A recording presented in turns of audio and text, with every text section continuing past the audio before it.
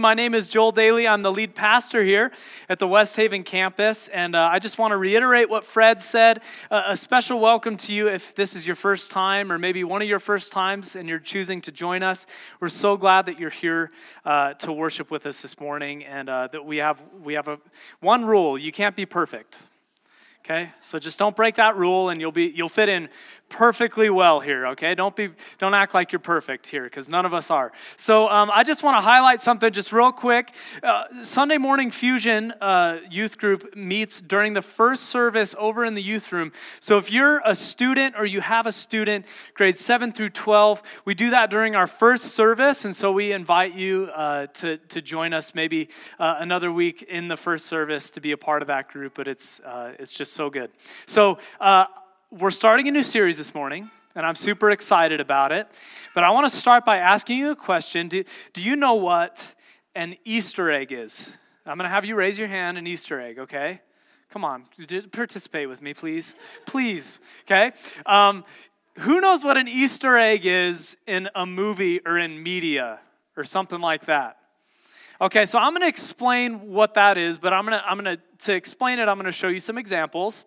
But an Easter egg in a movie is something that is kind of seemingly hidden at first, but then, you watch the movie again, you hear the song again, and it pops up and you're like, oh, I didn't notice that the first time, but now I do notice it. So let me explain through a few examples. So this is the first example I have.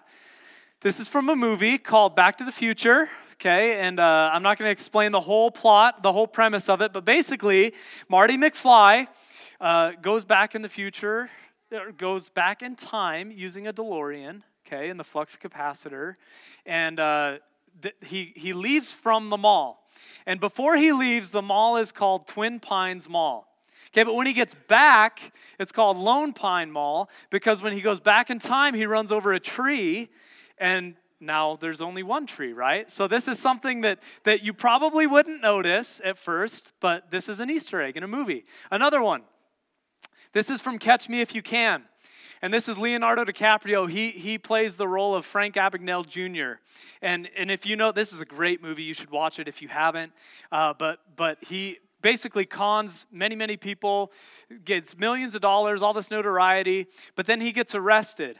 Well, this is based on a true story, and actually this arresting officer right here is Frank Abagnale Jr. So the guy the story is based on, he makes an appearance in the movie. You probably wouldn't notice this. It's an Easter egg, okay?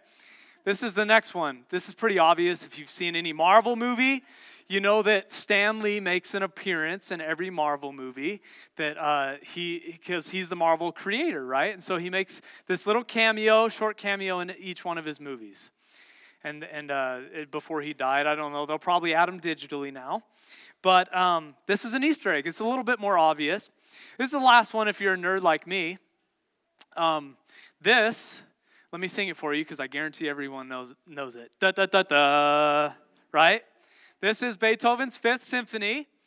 And those four notes right there appear many times throughout the entire symphony. And you notice that it starts like this, but then it's called a motif. We call it an Easter egg, right? But it's a motif that appears time and time again through the symphony. You have to listen to it. You may not notice it at first, but it's there.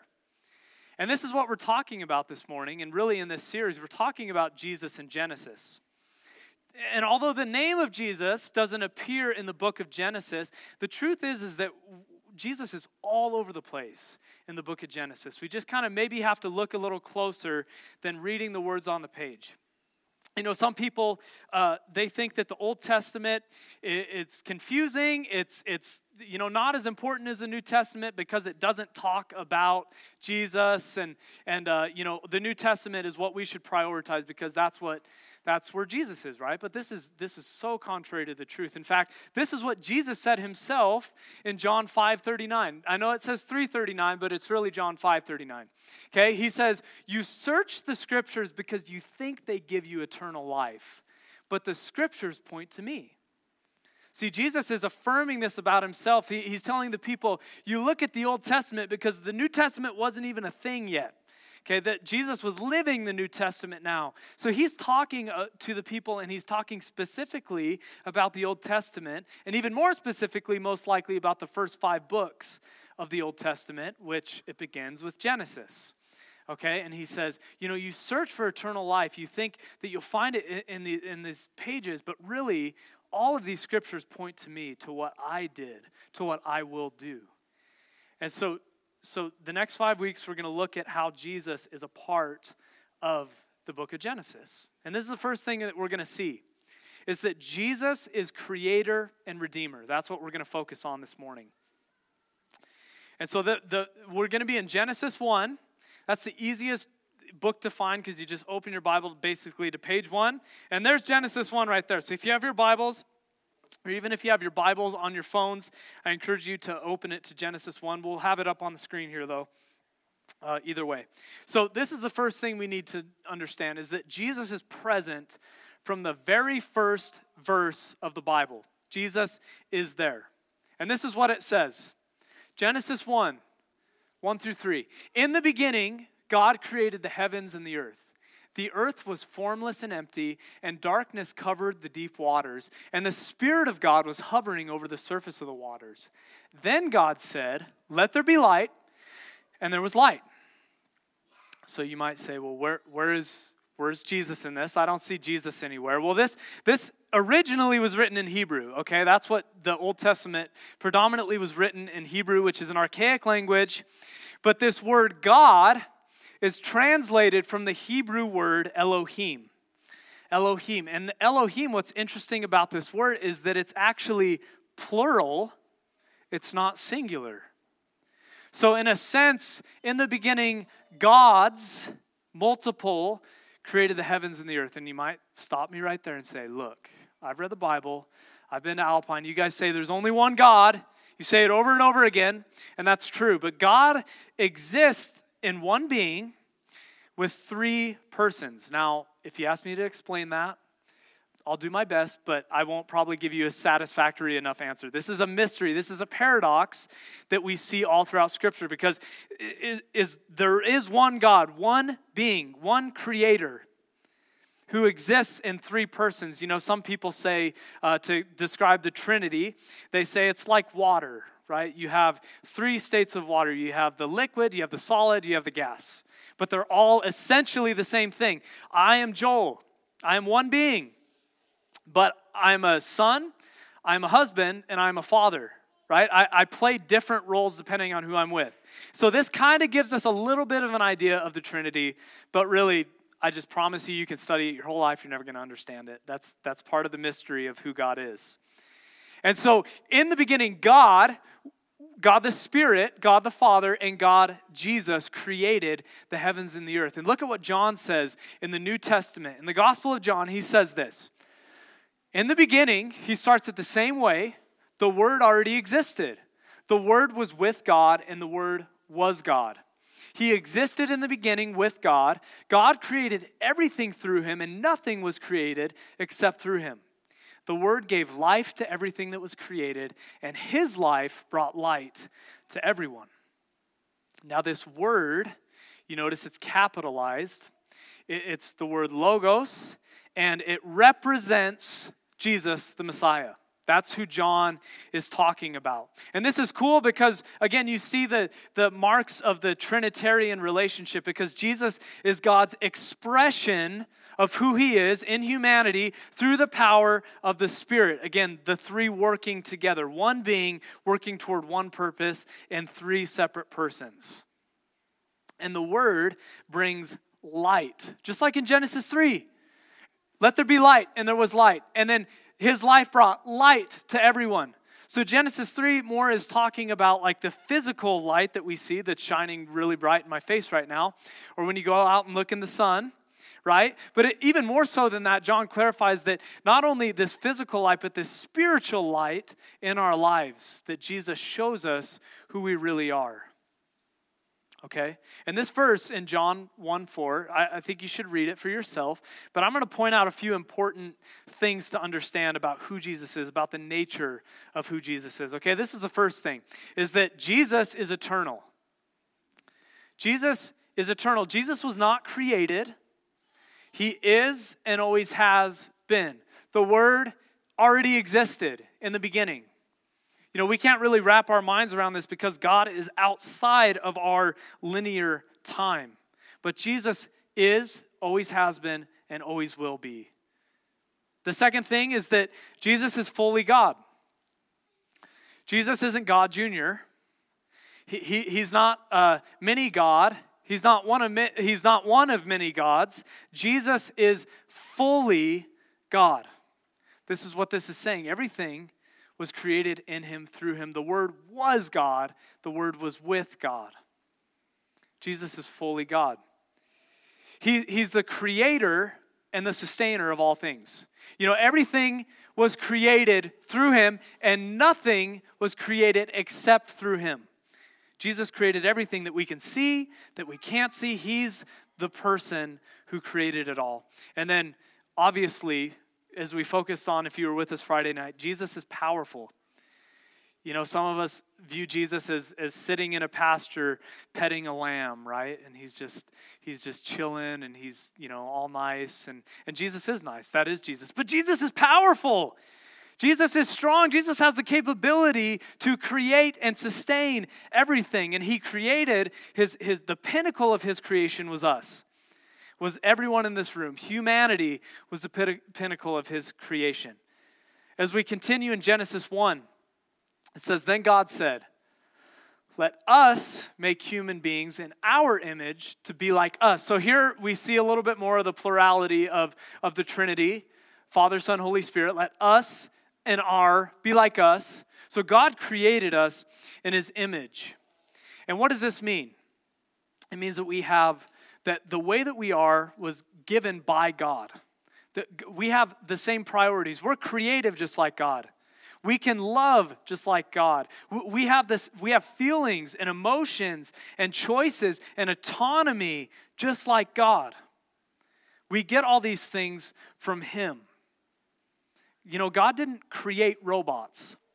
He created us with very real choices, right? We have choices that we make every day. We can decide what we want for lunch. We can decide where we're going to go on vacation. We can decide what we want to do for our job. We can decide all of these things. God created you with a mind. You're not a robot. We're made in his image. See, this is the next thing that we see, though. It's that humanity believed a lie and sin entered the world. Have you ever believed a lie? Yes, you have. Okay, let's get that out of the way. You have believed a lie. We still continue to believe lies about ourselves and about the world. For me, I'm the youngest of 4 children. And the lie that I believed, and I was young, so don't laugh too hard. I thought that to be a man, you had to grow feathers first. And then you'd shed the feathers off. And I believe this because my older siblings are rude. And they told me every time they saw a feather on the ground, they were like, "Oh, look, a boy lost his feathers. They're a man now." You know, I was like, "Well, why don't I ever see a boy with feathers?" And they said, "Well, you got to stay inside while you have the feathers. But then after, you know, then you'll shed the feathers and there's some extra, right?" I mean, I was only 17, okay? No, just kidding. I was 5 or 4 or something. But I believe this lie. In fact, my grandma even got in on it. One time I was on a walk and she saw a feather and she said, "Oh, look, a little boy lost his feathers." And I was like, my grandma says it. It's got to be true, right? She wouldn't lie to me.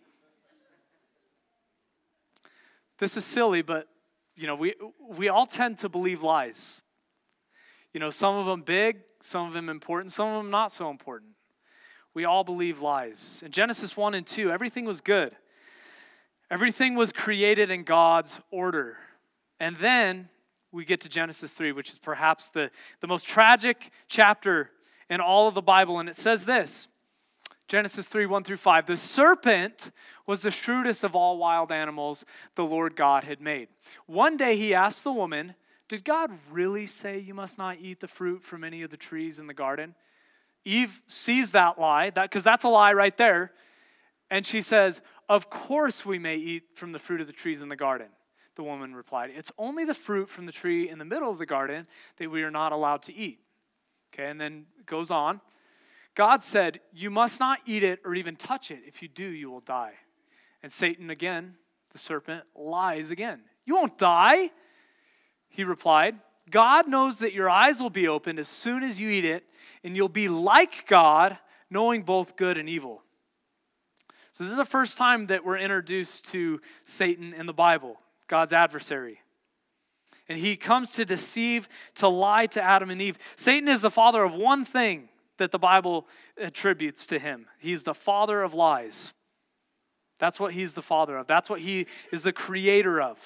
Now I'm going to be honest with you, just like I have questions about the Trinity, I have questions about this too, just like you probably do. Why was the serpent there? Why would God put the tree there? You know, all these things that we ask ourselves. But this is the thing. Again, put yourself in the shoes of Adam and Eve. They knew that God had given them parameters. He put them in this beautiful place to cultivate, to enjoy, and he said, but just don't do that one thing. Just don't do that one thing. But they ended up doing it. You know, Satan is shrewd. A lot of us think of Satan as like, you know, the caricature of the pitchfork and the red tights. That's not who Satan is. Satan is extremely cunning and wise and smart. And he's going to go after your weak points because he knows what your weak points are. And this is why he's so dangerous. You know, and the sad thing about this is that, you know, Satan says, God knows that your eyes will be opened as soon as you eat it, and you'll be like God. But the thing is remember what verse 1:26 says, we're already like God. We're made in the image of God. Really what this is saying is that you will be on the same par, on the same level with God.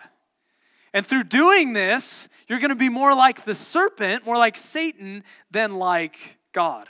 That's the irony in this statement. Adam and Eve didn't become more like God, they became more like Satan. Right? Because that's what Satan wanted from them. You know, before we grill Adam and Eve too much though, you know, all of us in life, we have serpents. We have lies that we tell ourselves. We have lies that we believe. Maybe it's friends and family that tell us these lies, that feed these lies about ourselves. You're not good enough. No one will ever like you. You'll never get married. You'll never have kids. You're a loser. Right? We have these lies that people feed to us. Maybe it's people who distort the Bible, what the Bible says. That's a dangerous lie. And that's why I tell everyone in here, don't take my word for it this morning. Really. Go look for yourself. And base in what I saying this morning really God's truth. Is this really what the Bible says? Because too often we say, oh, that's a nice guy talking about the Bible. He must be right. We give people the benefit of the doubt. Don't look into it ourselves. And that's how we get to believe a lie. Maybe it's the news. Maybe that's what lie is feeding you. This lie of fear, right, in your life. Maybe it's social media. Maybe it's conspiracy theories, right? We all love a good conspiracy theory. But we believe these lies in our lives. This is a popular lie. We tell ourselves, you know, above everything, God wants me to be happy. I don't want to burst your bubble, but I will. That's not God's highest priority for you, is your happiness. That's just not God's highest priority. You know, we talk so much here at Alpine Church about God's grace, and amen. And we're going to continue to focus on that and talk about that grace because it's endless. It's bottomless grace that we could never even understand. But then let's not forget, though, that God has also called us to obedience. And I'm not talking about legalism, which is earning God's favor through doing good things. I'm talking about when we understand the amount of grace and mercy that God has treated us with, we are naturally going to treat others with that. It makes me sick when Christians are hateful toward people and they just disgrace the name of Jesus and the grace of Jesus through legalism. I'm not saying that. It's grace, but it's also truth. It's also obedience. God has called us to obedience. And if you think following Jesus is just going to make you happy and you're going to have rainbows and butterflies the rest of your life, That's not what Jesus said. Jesus said you're going to have trials. You're going to have hardships. But take heart because I have overcome all of those on the cross. I have overcome the world. This is what Jesus said. And when we don't obey Jesus, when we go our own way, when we sin, which that's what sin is going our own way, there are consequences. And this is exactly what happened in Genesis 3, 16 through 19. Then he said to the woman, this is God speaking, I will sharpen the pain of your pregnancy, and in pain you will give birth, and you will desire to control your husband, but he will rule over you. And to the man he said, since you listened to your wife and ate from the tree whose fruit I commanded you not to eat, the ground is cursed because of you. All your life you will struggle to scratch a living from it. It will grow thorns and thistles for you, though you will eat of its grains. By the sweat of your brow you will have food to eat until you return to the ground from which you were made. For you were made from dust, and to dust you will return. I mean, these are pretty harsh words. But in this moment, this gives you a picture of why there's brokenness, why there's pain, why there's hardship, why there's death, why there's suffering and evil in this world, is this moment right here when Adam and Eve disobeyed God, and there's consequences for those actions. Although we're still image bearers of God, we're still God's pinnacle of his creation, we're still his masterpiece, we have this now sin that weighs us down. Each one of us, every one of us, no one's exempt. That's why I said there's no perfect people allowed here, because there's no perfect people. We trust ourselves, our own opinions over God and his opinions. We justify our mistakes and our sin. We say, you know what? I'm not as bad as that person. At least I didn't do what they did. Or even worse, hey, everyone's doing this. God wouldn't punish this many people. But that's not what the Bible says. The Bible says that there will be consequences for our sin, for our disobedience. Genesis 3:23. Going on in the story, so the Lord God banished them, Adam and Eve, from the garden, and he sent Adam out to cultivate the ground from which he had been made. I mean, put yourself in the shoes of Adam and Eve, right? They just made this little, all they did was this little thing, but it had such big consequences. It had such big consequences. They sinned, they disobeyed.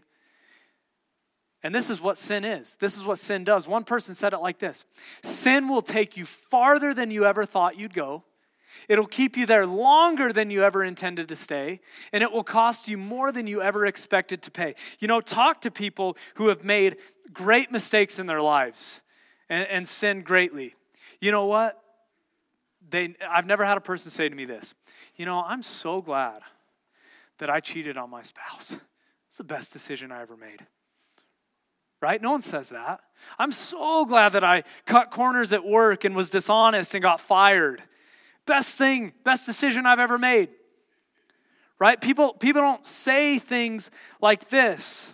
I'm so glad that I am addicted to drugs and lost my family and don't get to see my kids anymore. No one says this. But this is what sin is. What starts as something that's little, it snowballs into something that's so much bigger. It'll take you farther than you thought you'd go, keep you there longer than you intended to stay, and cost you more than you ever expected to pay. So the last 10 minutes have been a bummer, right? But there's hope. There's hope, because in spite of what we did, in spite of what Adam and Eve did, God is redeeming it. This is what it says in Genesis 3:15. God now is speaking to the serpent, to Satan, and he says, I will cause hostility between you and the woman, and between your offspring and her offspring. He will strike your head, and you will strike his heel. Where's Jesus in this? Well, this is the first time in Scripture, Genesis 3:15, that we actually see the gospel, the good news. Because what God is saying is that he will strike your head. Jesus will strike Satan's head, and Satan will strike his heel. Which one is worse? Getting hit in the foot or getting hit in the head? Well, obviously, getting hit in the head. Getting struck in the head. And what is being prophesied right here is that Jesus is going to be the redeemer of all humanity. Jesus will go to the cross. He will die. That's the heel strike. But then he will rise from the dead, defeat death. That's the head strike. Jesus is the clear winner. And what's so cool about this is that Jesus is prophesied Redeemer from the very beginning of the Bible. Right after Adam and Eve make this huge mistake, God immediately begins the redemption plan. He immediately begins to redeem his people. And you know what's cool? Even though Adam and Eve messed up, God says that the Redeemer will come through Eve, will come through humanity. So God doesn't say, you know what, humans, you screw everything up, so I'm just going to do it myself. No, he says, I'm going to send a human. I'm going to send someone who is human to take care of this problem. And obviously, that's Jesus. Jesus is going to crush the head of the serpent and defeat death once for all time. It says this in Hebrews 2:14. This is in the New Testament. It says, because God's children are human beings made of flesh and blood, the Son also became flesh and blood. For only as a human being could he die, and only by dying could he break the power of the devil who had the power of death. You see, through Jesus dying, he took the power of death away from Satan. He nailed it to the cross. And the beautiful thing is this, is that what Paul tells the church. We are made right with God, with our sin, with our brokenness, by placing our faith in Jesus Christ. This is true for everyone who believes, no matter who we are. You know what this doesn't say? Is it doesn't say we're made right with God when we try our hardest, do all the good things that we can do, and then, trust Jesus for the rest. That's not what this says. What this says is that we're made right by placing our faith in Jesus. Some people say it's Jesus plus nothing. Not Jesus plus my good works, my own effort. It's Jesus alone. And then the beautiful thing is that this is available to anyone. It doesn't matter what you've done. It doesn't matter what you're going to do. God's grace reaches deeper than our brokenness. And so maybe you hear this morning and it's hard to believe. It is hard to believe. It's so simple. It's so simple. It's not easy, but it is so simple. We're made right with God by placing our faith in Jesus, our faith in the finished work of the cross that Jesus went to, took our sin, took our shame, took our brokenness, everything that we had done wrong, and he paid the penalty that we deserved. And then he didn't just do that. He didn't just die, but he rose from the grave. He defeated death once for all time. And through that relationship, we can be made right with God as well.